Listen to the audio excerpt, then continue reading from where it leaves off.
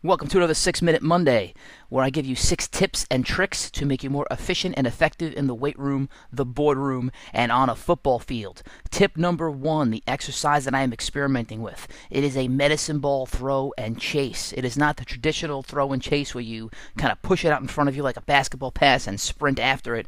No, this time we're doing the reverse overhead medicine ball throw. So you take the ball, you throw it behind your head as far as you possibly can. Then you turn around. I'd like to do like a drop step or a reverse pivot and sprint after the ball as fast as you can. You don't need to catch it while it's still in the air, so I wouldn't say you're looking for extreme height here. I'm saying you're trying to throw this thing as far as you can and then just chase down that ball like a lion chasing down a gazelle. It definitely adds an extra kick to the sprint work that you're going to do. So you get the explosive movement of the throw and you're going to sprint right after it. The only thing that I'd say is make sure you don't give up the integrity of the throw to try and chase after that ball. Thing number 2, exercise tip of the week. So this is for guys doing the prowler. What you want to do when you are working on the prowler, you want to think about punching your knees forward and pushing the ground behind you. So a lot of people will stomp their feet down into the ground, but that's really not going to move you in the direction you want to go. I want to go forward with the prowler, so I want to push the ground behind me as I'm going, and the best way to do that is to literally drive my knee forward almost into the prowler as I'm moving, so you get a nice shin angle and you can move the prowler laterally and not down, not up and down, but laterally. Move it across the field. Thing number 3, quote that I am thinking about. I love this one. So every hero needs a great villain. Every hero needs a great villain. So think about this. You got somebody in your life who's annoying you. They're picking at you.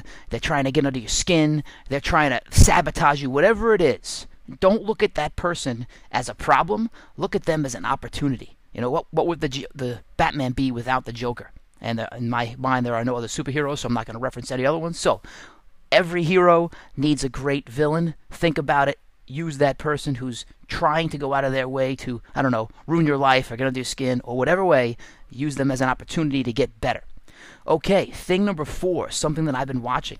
There's a show called The Defiant Ones. It's a documentary or maybe a story of some sort on Dr. Dre and I'd say his producer and how they made $3.2 billion off of the Beats headphones. Now, in my mind, you know, just having a poor memory, I had always thought that Dr. Dre had been hitting grand slams every single time he got up to the plate. But as you're going through this documentary, you see the numerous failures that this guy had throughout his career. At one point, he was at the lowest of the low. He broke off from Suge Knight and Death Row Records, and then he goes and he puts out Aftermath album, it flops. And then he puts out something called The Firm, it flops. He even talked about this in the song Forgot About Dre. I wasn't even listening to it. I just liked the hook. So he sang about it. I didn't even realize that he was a failure, but it wasn't until watching that show that I realized, oh my God, this guy had some ups and downs. And when you look at successful people, sometimes you just think that this was like a straight line up to greatness, but it's really not the case. There's a lot of ups and downs, and it's those downs that make you awesome. And it kind of relates back to that every hero needs a villain. Yeah, he had a couple of villains along the way too. Sick documentary. I highly suggest you watch it, especially if you like hip hop, if you like the origins of, if you like Beats headphones, if you like the origins of Eminem and 50 Cent. I don't know. All that stuff's great. It's a great documentary. Okay, thing number 5, a productivity tip. This is a great one. So I'd say this. I'll start with the end. If you're going to meet someone who you think may be late, or you have a meeting and people are always late, what I like to do is bring something else to work on. So say you have a certain amount of time allocated. For example, 2 weeks ago, I had a 10 o'clock to 11:30 time allocated to meet with someone at a restaurant to go over some football plays. And I had a bad feeling in my mind that this person was going to be late. So bad that I brought extra work. So the person might have showed up maybe 10:45, but I had that time slot locked down, so I couldn't stay any later than 11:30. So from 10 to 10:45, I did not waste my time and just sit in this restaurant waiting by myself. Nope, I broke out some books, I broke out my computer, and I got a lot of stuff done. Now, normally you shouldn't meet with people that are going to leave you hanging, but this was an important meeting, and I had to get stuff done, so it was a win for me no matter what. Make it a win-win situation. Okay, thing number 6, the weirdest thing that I've seen in the gym. This is actually happening now. The last 2 sessions we had a tough man training.